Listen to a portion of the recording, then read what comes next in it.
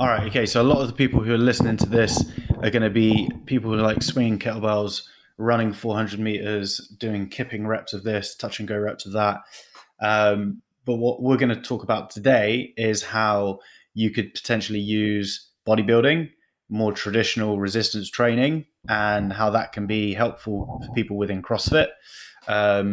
This is sort of just off of the back of conversation that Andy and I were having. I think both of us have been playing around with different bodybuilding style training for the last year or so. And we've also had it as part of our CrossFit programs. And we've definitely been influenced by the likes of Mr. Dorian Yates, Lee Haney, John Meadows, and such. So first off, Andy, give us a bit of a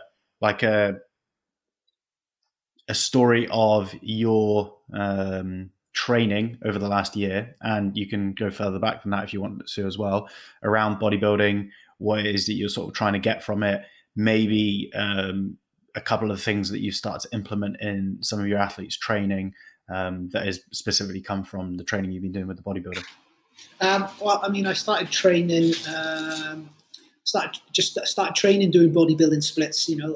That's all that was, all the information that was available to me as I was growing up in the UK. Obviously, outside of the UK, strength and conditioning was a bit more of a thing.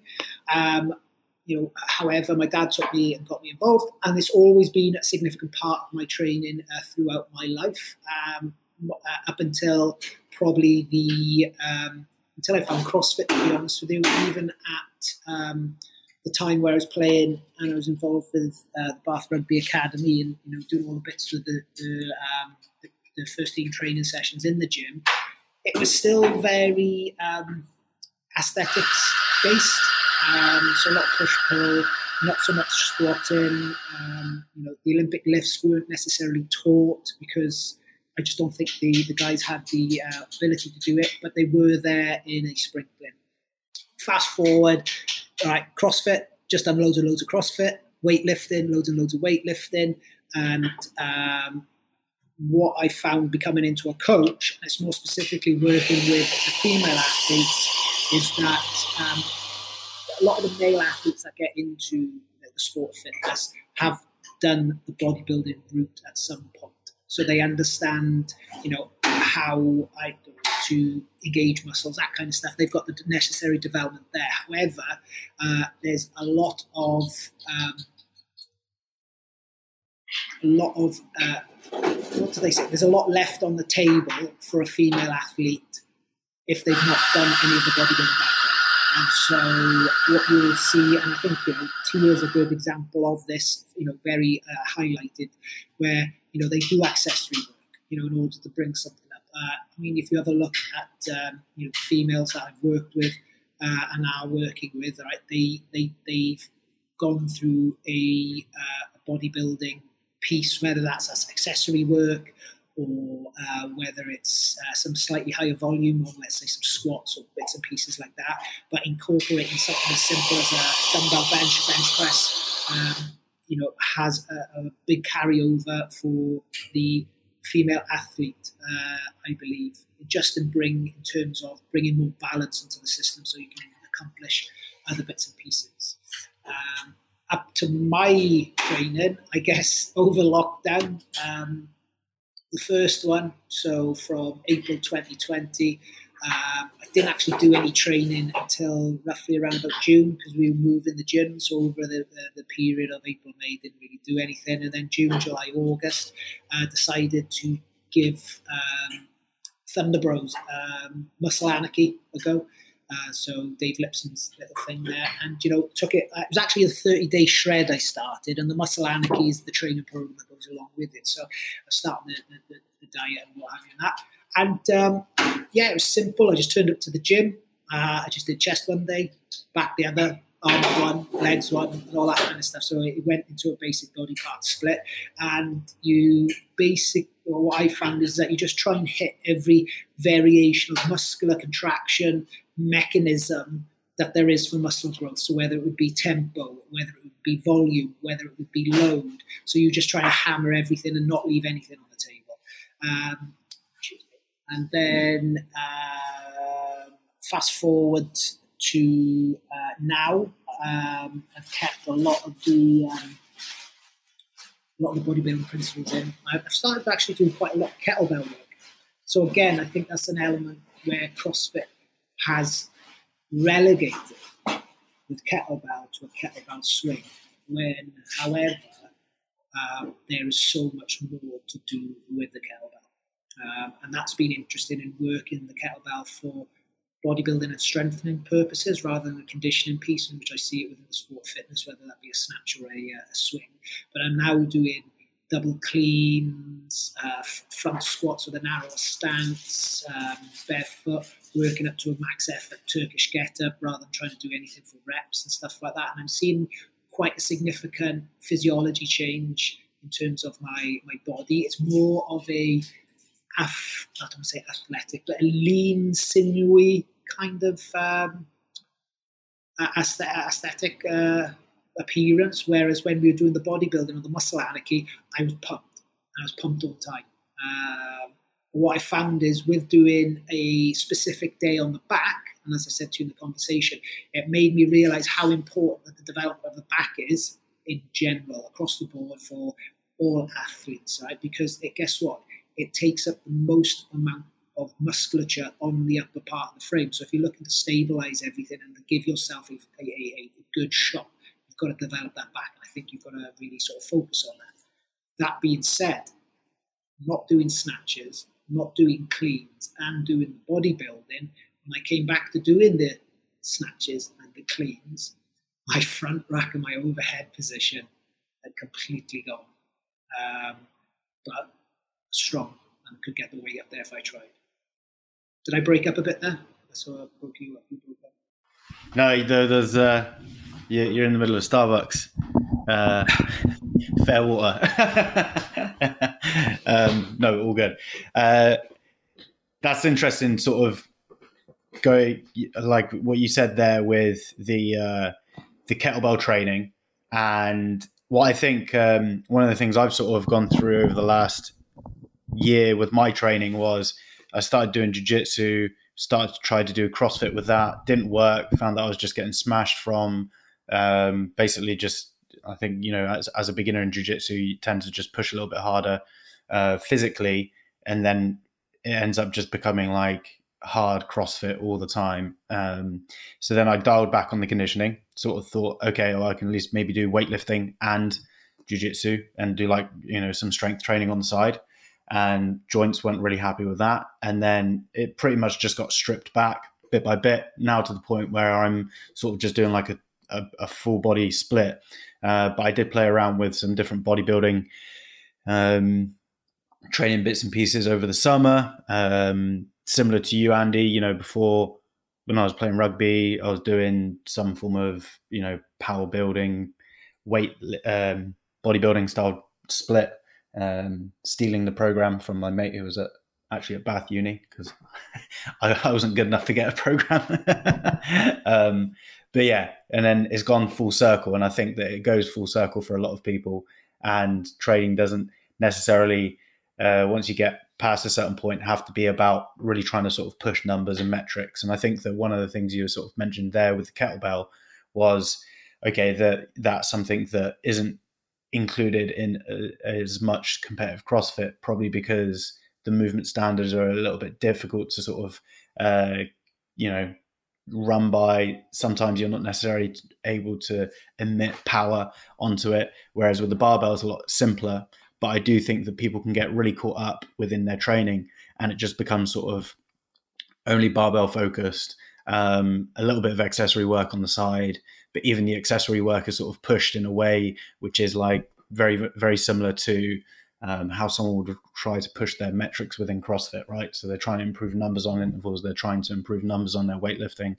And then when they go into this sort of accessory work, sometimes they can go in with the same attitude and they try to linearly progress, you know, bicep curls and bench press and chest flies and things like that. And it doesn't necessarily work in the same way. You probably have to spend a little bit more time, especially in quite a lot of these isolated movements, especially if you don't have access to machines. Because if you have access to machines, you could probably get away with adding a little bit of weight here and there, because the movement isn't necessarily as demanding as it is with free weights. But obviously, when people are training with barbell, dumbbell, and those variations, and they are trying to just add on weight to week, sometimes that can end up actually, a lot of people do accessory work to sort of avoid injury, but what end up happening, sometimes people can just end up creating a new injury on top of it because they've gone in with the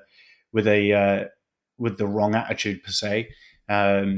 Whereas I think that one thing that could be useful for a lot of people within CrossFit is to sort of take this principle of, accessory movement, focusing on the contraction, focusing on the movement quality, focusing on the position, really sort of being invested in that, as opposed to the numbers side of it, using kettlebells. That's the difficulty, specifically if someone's come into the training game via the realm of CrossFit, because CrossFit is about power output, it's about a metric. And I think when we start talking about skill development or accessory work or assistance work, there needs to be another education process within the coaching cycle for that individual as well. So similar to what you've been putting up in terms of the positions that you're trying to hold. But, it's where tempo does, I feel, really lend itself to development. I mean, I'm not Charles Poliquin. You can see, he was a massive advocate of time under tension. From what I can see in regards to, let's say, strength athletes, they don't really care about tempo either. Okay, I've never seen Eddie Hall try and do something in tempo. He just wants to rip it off the floor because you want to get that force development. Okay, and that rate force development will move below. But the accessory work or the tempo work does help. I mean, you look at Dorian, yeah. You look at Ron Coleman. I know these are the genetic outliers and they're the best of the best, right?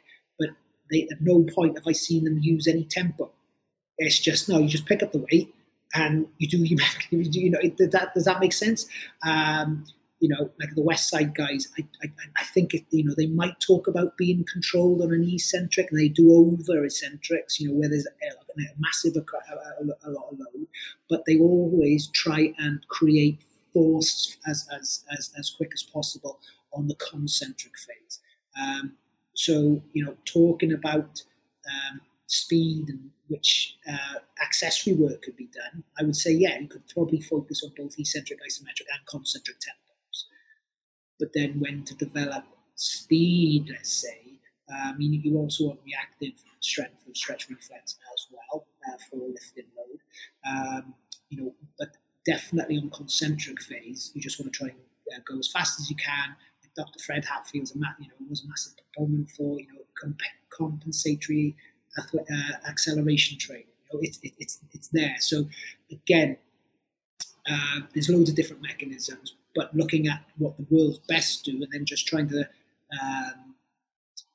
translate it into everyday 9 till 5ers, I think, the big ticket, which you've said, shape. How do you maintain shape? Well, you're going to have to either do it with tempo and load, and don't chase the load, chase the shape, and then you can obviously increase load over time through that range of motion. Yeah, because it's sort of when, say, for instance, talking about these top bodybuilders, talking about these top strength athletes, it's very much like the use of tempo as such isn't the 4 digits, isn't the system that is being heavily used within CrossFit now, which I think is definitely, obviously it's stemmed from Mr. Poliquin himself down to Mr. OPT, and, it's gone into CrossFit, which I think is good. It allows there to be a training variable there for people to understand how they should perform the movement, but really, really quite often I find that sometimes people just, they go with more of the weightlifter or powerlifter mentality. And it's sort of seeing this as like, well, if there's no progression week to week in numbers in terms of how much I'm lifting or reps or anything like that, am I getting something from this? And I think this is sometimes, there's certain pieces of training which are moving in the background, but you're not trying to progress. They're really there to sort of establish a solid base. If you think about, some stuff I've been getting into recently is sort of similar to the gymnastics body type, a lot of just isometric holds in different positions and stuff like that. That is really, really nuanced, and it's very, very quite difficult to sort of get people to understand the worth behind that training, so that they can then apply it properly. Because otherwise, they'll sort of go in with the mentality of linear progression has to be increased, something has to be pushed forward this week. But generally speaking, once you do get, say, 5 years plus into your training career, you'll notice that you're not pushing things in the way that you were previously. And I think that even in the bodybuilding world, the what's Lee Haney say? Stimulate, do not annihilate. Yeah, right. It's sort of it's trying to understand that has a real place in training. It's really important to do that, because everything else is so centered around numbers and around improving things. When do you actually get the chance to train things and offset that? And really quite often the thinking is very much, okay, I'm weak here, I need to do this, or and there's not necessarily this sort of third order consequence thinking around stuff. It's very much just black and white.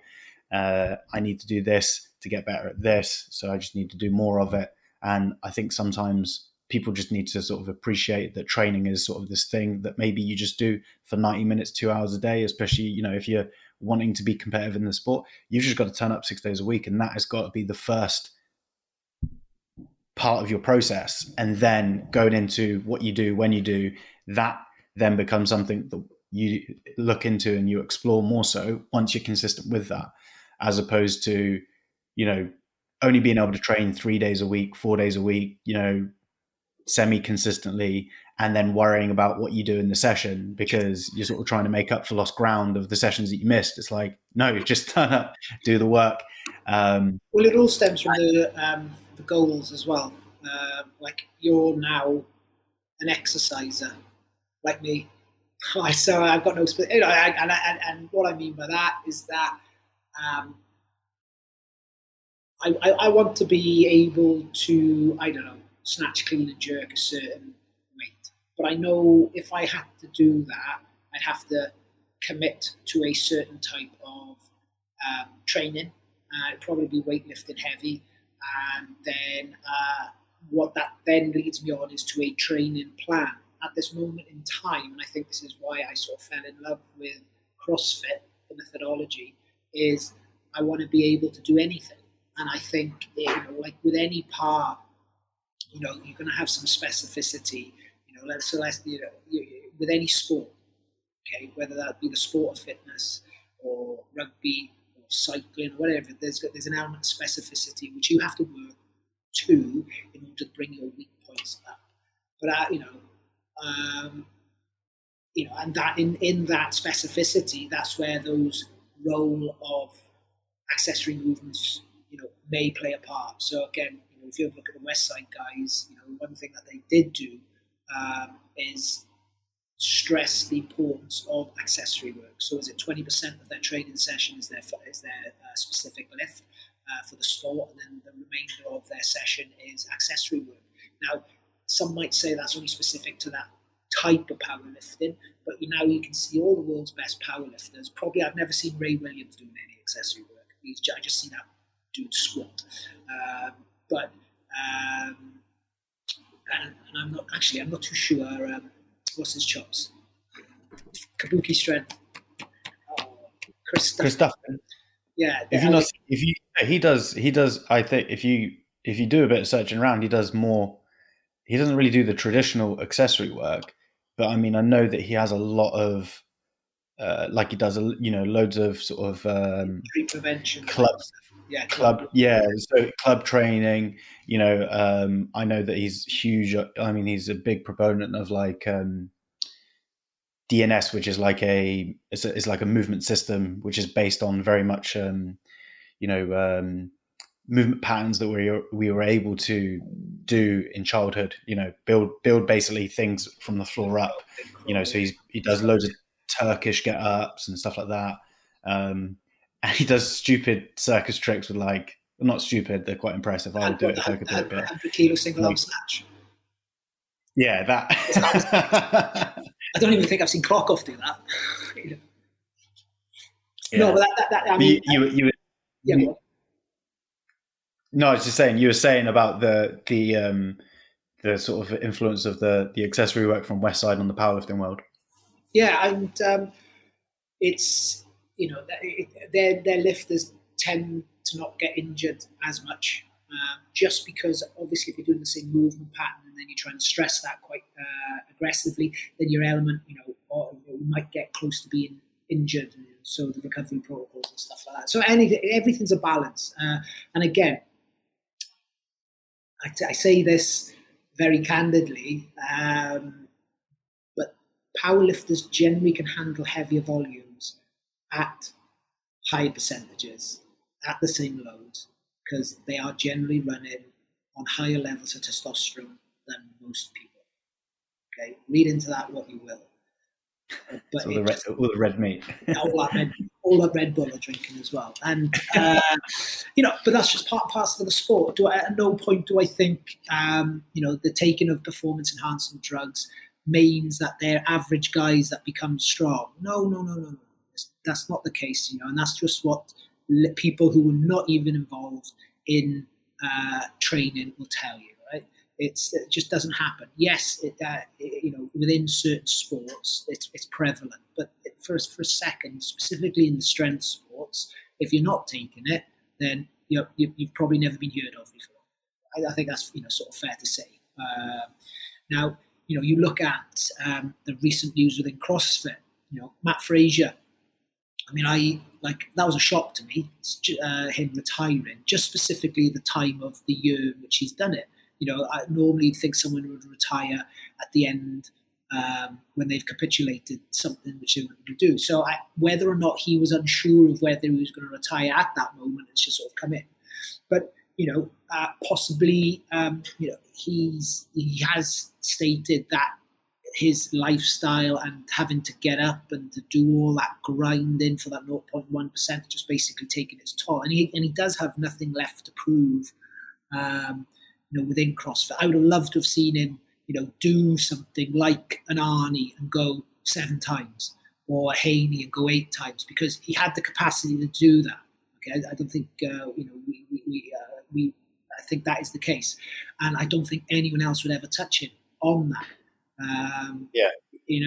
So I'm kind of sad on that particular reason, but I get where he's coming from in terms of that. Maybe his body just couldn't take the demand of the sport. I think that's the big thing, right? It's like, of course, I'm talking about bodybuilding here, but the demand on the body is not as impactful as CrossFit is, just because of the fast moving parts, etc. Yeah, and I think that is, sort of circling back to that news. I think that you were talking about the sort of specificity of doing it, and you had a point where you were saying that there was an element of CrossFit which you were attracted to, which is being good at everything. And I think that I was definitely attracted to that. Not being good at everything, being able to give it a go. Yeah, but like that was definitely something I was attracted to. I was sort of I was doing strength and conditioning at uni with the rugby team, and then I was just always looking at stuff in my own time, and then sort of came across Jim Jones, and I was like, this is pretty hardcore and this is quite cool, and they're doing some cool stuff, and then that led to CrossFit. And I think now we live in a world where the CrossFit athlete is becoming so focused in on what they do that they aren't necessarily able to do everything.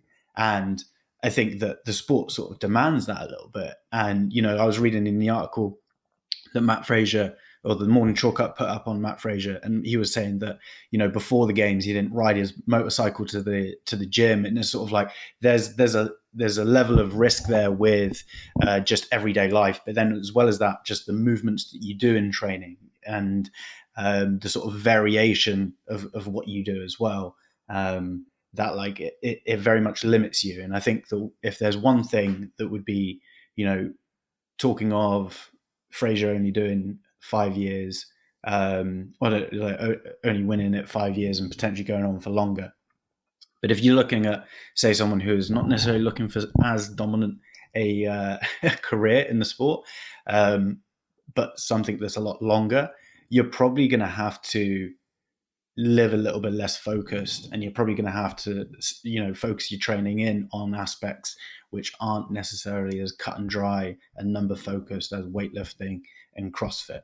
So you're probably going to have to do more elements of gymnastic strength training, bodybuilding, kettlebell training, and all this type of stuff. And I know we're very much categorizing these areas of training and saying their own separate thing, but thinking about it, it's all just stress on the body, and it's just stressing your body in a different way. And CrossFit does stress your body in a very similar way throughout. And the sort of the nature of the sport itself is very much focused on doing things fast, doing a lot of things, and that in itself is going to, create a lot higher potential for injury than the training required to, be able to perfect certain gymnastics movements or be able to hit a certain amount of contraction on a muscle part and things like that.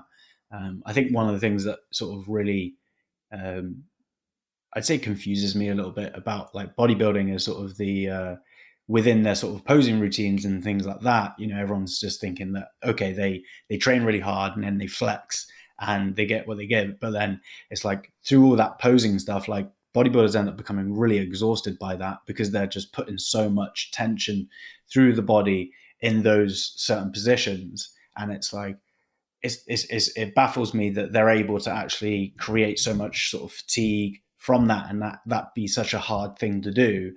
And that's mainly because of years of CrossFit I've done, where it's like, put this from here to here as many times as you can, or as heavy as you can. And that's how you sort of categorize effort, and that's how you categorize something that's going to be difficult, right? Well, when you talk about posing within bodybuilding, you've got to think about what you were just talking about with gymnastics bodies as well. That program is that what they're basically performing is an isometric hold. And so, they're trying to get the muscles to fire in particular positions so that they can display, the fullness or the graininess of the muscle. Plus, they're also trying to hide their weak points as well. So that's what it all sort of comes down to, is trying to flex. Not trying to flex, but there is an art form to it. I think just thinking that people are going up and dancing in a pair of like posing trunks, it's just it's a bit it's a bit naive. I mean, like all guys have done this, and if anyone's says otherwise, I'm just going to call bullshit. But like trying to flex your lats like they do on stage, I'm like, how the fuck do these people hit those positions? Like in terms of the mass and stuff like that. It's unbelievable.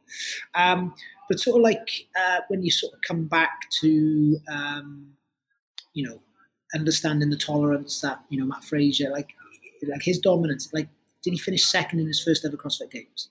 I remember watching like his first ever regionals, and he finished fourth. You know what I mean? It's like Tia Claire came onto the scene and finished second in her first ever CrossFit Games. It's like, yeah, these people are like the real deal. Whether or not someone can do that now because the sport has evolved, I don't know. But you have a look at the backgrounds of said individuals, because I think even when Sarah Signestorter first came on, she finished third. And so. She's not necessarily, and she's a great athlete herself, but in terms of like performance metrics and how we're marking these other two individuals, maybe not sort of on the same wavelength. Like with working with Jamie, she finished 10th in her first CrossFit Games, and then 11th in the second, then went up to third. And then it's obviously her fourth one is where she's been, on the online one. So, she finished 12th in that one. So it's not necessarily the same kind of thing. You can see that there's progress through there. And I guess that's what you want to always be seeing. So for trying to figure out how someone can come into the sport and finish that high up, you have to look at either one, the genetics or the training background. And let's have a look at the two most dominant people that are in the sport at the moment. Okay, so Matt came from a weightlifting background. Okay, so spent loads of time developing that squat. I'm a massive lover of squatting. Okay, and then Tia, she was a sprinter, but also a multi-sport athlete. Okay, but again, as I said, the development of the squat on that one. I mean, if you've watched any of the YouTube videos, it's like, yeah, we just waited to see what all the other girls did, and then Tia just did the max that someone else just started with. It's just like, okay. Yeah, I do remember. Was it Mr. Outlaw himself, Reading Nelson, put out like a blog article when Fraser finished the regionals, and I think he may have just won the overhead. 2014. It was a snatch event. 3RM. There was a snatch event. Yes, it was hang snatch. Yeah, hang snatch. Yeah, and I think he put up something really, really quite high for the time. But he was like, I told you guys it was going to be a 77 kilo weightlifter who just needed to find the sport at the right time and is going to win it. And I think that you can obviously, at the end of the day, there's a lot of barbell work within CrossFit, and he's obviously spent so much time developing those positions and developing, as you said, the squat. If we sort of break this down into very basic movement archetypes, his overhead position is great, and there's certain things. If you watch him move, especially with things like dumbbell squat snatches and single arm overhead squats, right? You watch at the CrossFit Games, there's some, specifically with the dumbbell overhead squat, there's some twisty dumbbell overhead squats and a lot of movement compensation going on in certain athletes. But with him, he's sort of straight up and down as if it was barbell, and he's just a lot more efficient through the patterns that are required within CrossFit. He probably, if the guy was 6'4" and long legs and long arms, he probably wouldn't have been in the Olympic Training Center in the first place. But he's able to, he's found a sport that he's been able to harness his abilities and his training history, and as well as that, he has just sort of this personality and drive, which I just don't think is, it's just not normal. You don't see that from other individuals, and I like his story, because his story is of someone who had innate talent for the sport, but bit by bit has visibly changed how he lives and how he approaches his training and how he approaches everything within his life, to the point where he's been so dominant for the last 5 years. He's become a professional. Does that make sense? It's this is just an observer, because we are talking about CrossFit. I don't want to say, Rich Froning, loads and loads of volume, but wasn't necessarily or didn't need to be as professional as Matt Fraser did. Does that make sense? So, you see him driving around in his go-kart, shooting turkeys and stuff like that. And so I guess that's what tended to happen with these any early adapters of any sport. I mean, you just look at rugby. If we look at rugby, even NFL, right, which now you have to be super dedicated. I know there's a load of guys that are not, but I think John Wellborn posted a picture of some quarterback who was the same age as Tom Brady and won it for the Oakland Raiders, or the LA Raiders, as they were, and he's walking to the game smoking a cigarette. Now, you look at the Tom Brady. Tom Brady is a massive paleo aficionado, or I know he's not plant-based. He's low carb. He's plant-based now. He's plant-based now, is he? Yeah, he's plant-based now, I think, which is interesting. A lot of people think that's anyway. Well, no. I mean, I think there's some worth in it, right? I haven't done a carnivore diet, but I think as you get older, maybe you don't need. Does that make sense? I think in order to, you have to incorporate. But that being said, nutrition aside, he does everything within his power to make sure that his career continues. Does that make sense? It's the Cristiano Ronaldo example, right? So you had Cristiano Ronaldo and Wayne Rooney in the same Manchester United side. Right? I think Wayne Rooney's back playing at Derby now, right? But Cristiano Ronaldo's gone on. And it comes down to the work that they're prepared to do outside of the game. And I specifically within the team sports, I think you'll find that those with the most talent and the most dedication will have longer careers, if nothing, was to completely destroy them.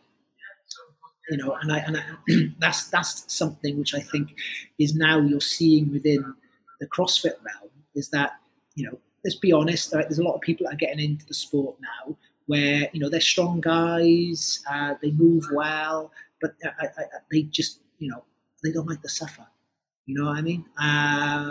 And, the bigger guys are always going to do well on the assault bikes, the rowing and all that kind of stuff. But the only way that Matt kept himself up with those bigger guys on the conditioning pieces is by suffering. Because, he's a big dude. He's 200 pounds at 5'7", something like that, so there's a lot of mass there. But, it's still, you will always see him on a conditioning piece finishing within the top 5, with guys worse, bigger on him. And it's one of the things that I say to Jay is like, you have to be able to hurt a little bit more on those pieces because of her stature compared to, let's say, someone who's like an Amanda Barnhart, who's like 5'9", long linear and stuff like that. So there's all these kind of things you have to take into consideration. But that being said, we've come around on a roundabout way of bodybuilding accessory work and stuff like that. We talk about Matt Fraser. Matt Fraser's had to do a lot of accessory work and continues to do so because he's had such a bad injury with his back. So that just shows, you have a look in his garage and you see a reverse hyper in there. You see the GHD machine in there. I've recently seen stuff that, Tia's doing GHRs or ham raises. Okay. So again, there's certain movement patterns within CrossFit, because it's very much sagittal focused, that, you're going to get a lot of back, you're going to get a lot of quads, and you do have to make sure that, you're working your hamstrings through a full range of motion of flexion, like you do with ham raise, etc. In order just to compensate and help the bigger movement patterns. So I don't think anyone likes starting doing GHRs with a band, do they? They think, right, I'm going to jump on here and then I'm going to roll through it, and then all of a sudden they get cramp in their calves. Yeah, there's a target which I've got. I'm not ready to do it, right? But I want to be able to achieve a Nordic. I have never been able to develop my Nordic, and it's a long old process. It's a 2-year process, but I still don't think there's anything as impressive in the strength and conditioning training world than someone going all the way down to the floor, touching it with their nose, and coming all the way back up. Yeah, there's that NFL athlete, I think, who did like 10 in a row, and it's sort of so a Nordic to those. Yeah, sorry. Obviously, the listeners. It's essentially a glute ham raise, so it's sort of the GHD machine where a lot of people like to whip their head back and forth and get dizzy. You basically get yourself set up on it, and this is actually the original use for the machine. You put your feet in and your knees are on the pad, and you're sort of facing. Yeah, you're on top, so you're sort of facing forward. Yeah, the fulcrum. And then you like lower yourself down to a parallel position with the floor, and then you use your hamstrings to sort of curl yourself back up. Now, imagine doing that on a flat surface on the floor where your knees can't go into any pads. So essentially, it just makes the angle so much more aggressive, makes it a lot harder to control. So usually, most people do this with something to anchor them down on the floor. So imagine you're in a tall kneeling position. Someone's got a hold of your feet so you don't move, and you basically lower yourself down, pull yourself back up, isolating your hamstrings to do so. It's a very, very difficult movement. It's a great movement to do as like a negative, and then do an explosive push-up at the top. That's something that I've definitely got classes of people doing, and I always tell them, be very careful. You are probably going to get cramp if you just fly through these super quick. So be nice and controlled. But anyway, it's a very difficult movement. Something that I'm actually working on at the moment as well. I'm doing a bit of a knee over toe protocol. Yeah. And like he's a big proponent of it with just general knee health, and I think it looks pretty cool. It makes sense, Luke. Just to sort of it does, yeah. Step in there. I think everything has been gymified. And as I think this is one of the interpretations that's kind of gone awry, depending on who delivers a level one sometimes in regards to like keeping the heels down. You want to keep all your foot on the floor. You don't want to be doing in terms of physics, okay, is shifting into the toes, right? You want as much surface area on the floor in order to drive power through it in terms of so physics. So heels down means just keep the heels down on the floor. Right? But you have a look at Chinese weightlifting, they talk about mid-foot. Well, if you're going to drive through mid-foot, guess what? You're going to have your toe down and your heel down. Where it comes to the knees over the toes thing, well, it kind of starts to make sense because you're starting to work through a full range of motion through your knee, okay, with good ankle dorsiflexion. I listened to one of the Power Athlete podcasts where John Welbourn talks about when he was growing up, he squatted like a power lifter, which is very much hips back, vertical shin. And what he found is that even though he could squat quite easily 600 pounds, that didn't necessarily transfer to his athletic capacity on the pitch. And it was only until he started doing high bar and then feet elevated or just normal high bar back squat shoes, that he found that started to transfer across to athleticism. And I think when you have a look at the mechanics in and around the ankle, knee and hip on that high bar back squat with a foot elevated, this is when we start talking more about running, producing power, triple extension, that kind of thing. And that's when, one of the big things, I guess, is weightlifting shoes. It's a big thing in CrossFit not to wear it. It's almost seen as a weakness. But when you talk about strength and development, and you talk about Tia and Matt, for example, those two are massive proponents. There's another thing. I can talk quite candidly on this, is that, I'm like, Jamie, put weightlifting shoes on. I'm like, just put them on. I'm like, you're putting yourself into a more powerful position. Okay, and it's you can see how. I remember when you coached me, and I was asking you about it, and this was it's now 7, nearly 8 years ago. I remember I was like, "Oh, should I wear them?" This lad over here, he tells me, he doesn't wear them, and I think Froning at the time obviously was the top dog, and he was never wearing them. And so everyone was sort of trying to emulate that. And I remember you sort of said, "You take creatine, don't you?" And I was like, "Yep, 5 grams a day, every day." And you were like, "Well, put your fucking weightlifting shoes on." But yeah. Well, I mean, it's an outlier. So bonkers. This is just coming to my head. So Ben Smith, he's like indifferent, right? So Ben Smith, and the reason why I'm saying Ben Smith and Rich Froning, right? Both of them have had knee issues. Right, and they don't wear weightlifting shoes. Maybe that's just a coincidence. Maybe. Yeah. So, I mean, I think bottom line is it's something that can provide a more stable footing for people. Obviously, there's going to be some people. I mean, for instance, there's that Japanese weightlifter who snatches in Metcons, yes, cleans in lifters, right? So so obviously you have someone there who, basically their income and everything comes down to their ability to have a good stable squat. And for them, they find that potentially with the sort of front loaded squat, they are more comfortable and more stable through that. Obviously that is the squat that requires more leg strength, or the lift that requires more leg strength. So there's something to be sort of said there. And I think that sort of circling back. Yeah.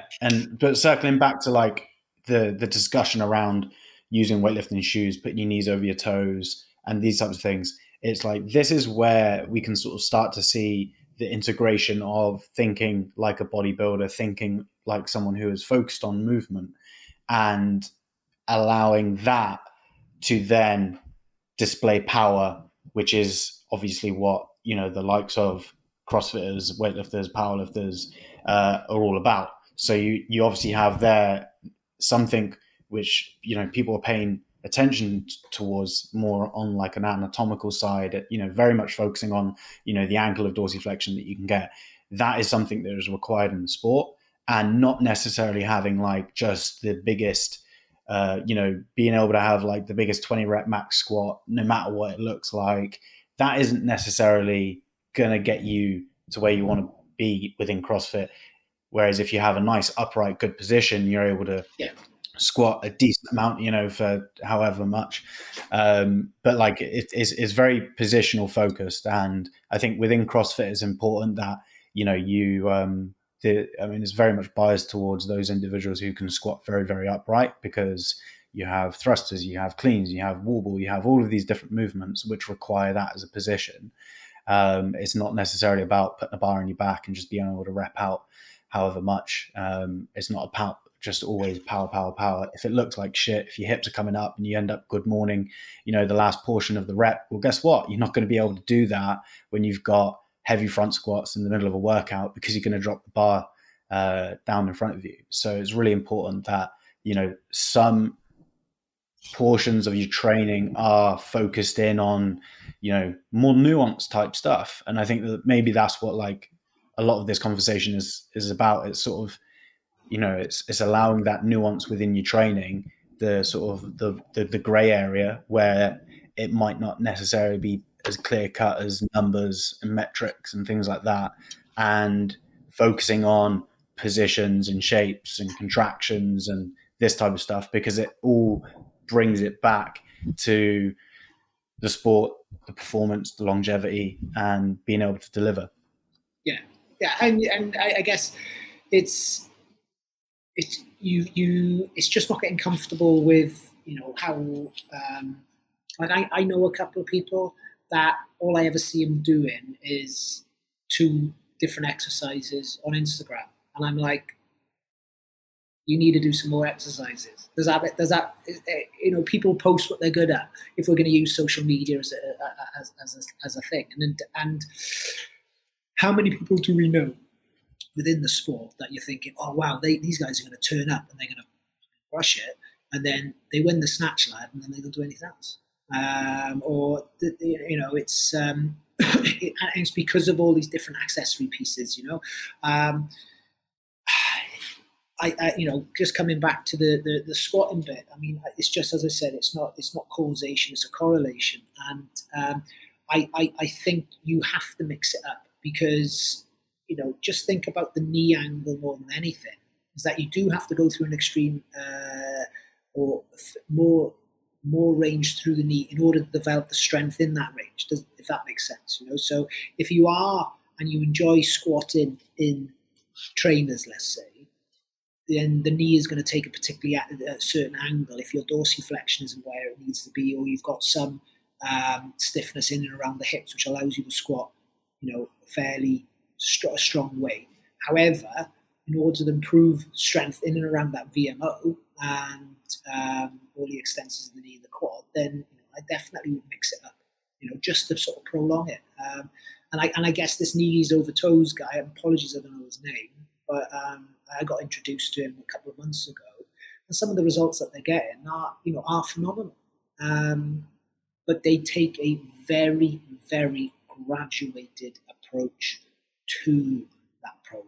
And I mean, that is small baby steps. And some of this, it's like anything. You always see the end piece. And oh God, yeah. I remember just trying out the lunges, and I was like, yeah, I ain't using a barbell for that. I'm like, no.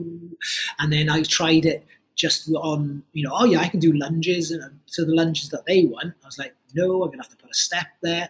And then I was like, oh, this step's going to have to be even higher so I can get that full range, arse to heel and what have you. And I couldn't believe the soreness I had in my VMOs the next day. But it's very interesting how that's developed over time. And, I actually feel better for it just because I now stretch, it's a bit like the whole mobility, flexibility, stretching thing. It's like, do we become tight because we're not strong through a position? And I think we still don't know. We still, it's like, people doing yoga. Well, I think if you do yoga all the time, then yeah, you are going to become flexible and your muscles are going to become passive through positions. But if you go to pick something up, being flexible in position doesn't mean you're strong in it. And so you can still fuck your back up, and you could still hurt yourself just based on the fact you've become more flexible. So something like that, knees over toes, I can kind of see it. And that's how the red pill guys work as well, is that they want you to become strong in range of motion, sort of just hit bits and pieces. And I just coming back to like the kettlebell training that I've been doing. It's just because like I've been doing like Turkish get-ups every day, and I just feel all my joints feel better for it. Maybe not my elbows sometimes on the really heavy one coming down, but my hips, just because I'm going through this slightly different position. My shoulders, which I've had issues with, feel great, and I just think it's because I'm loaded. Does that make sense? I'm not necessarily just being passive through these positions. I expect a video of you doing Turkish get-ups with Angie, like old school CrossFit days. Well, just on a funny one of this, I actually think a kettlebell is harder than a person and than 100%. And the reason being is that because it's so dense and it's in that what you have more instability. Does that make sense? Like a barbell, because it's so big, it actually gives you a little bit more stability, likewise with a person. But I challenge people, if you've lifted up, like say, a 60 kilo person on a Turkish get-up, I'm like, pick up the 40 kilo kettlebell and now do it. Well, most people don't have it, and most people's kettlebells just go up to 32 and that's it. So then, but yeah. Yeah. So well, on that note, let's get people's videos in of you guys doing 40 kilo Turkish get-ups, and we'll put a waiver up in the show notes so you guys can't sue us.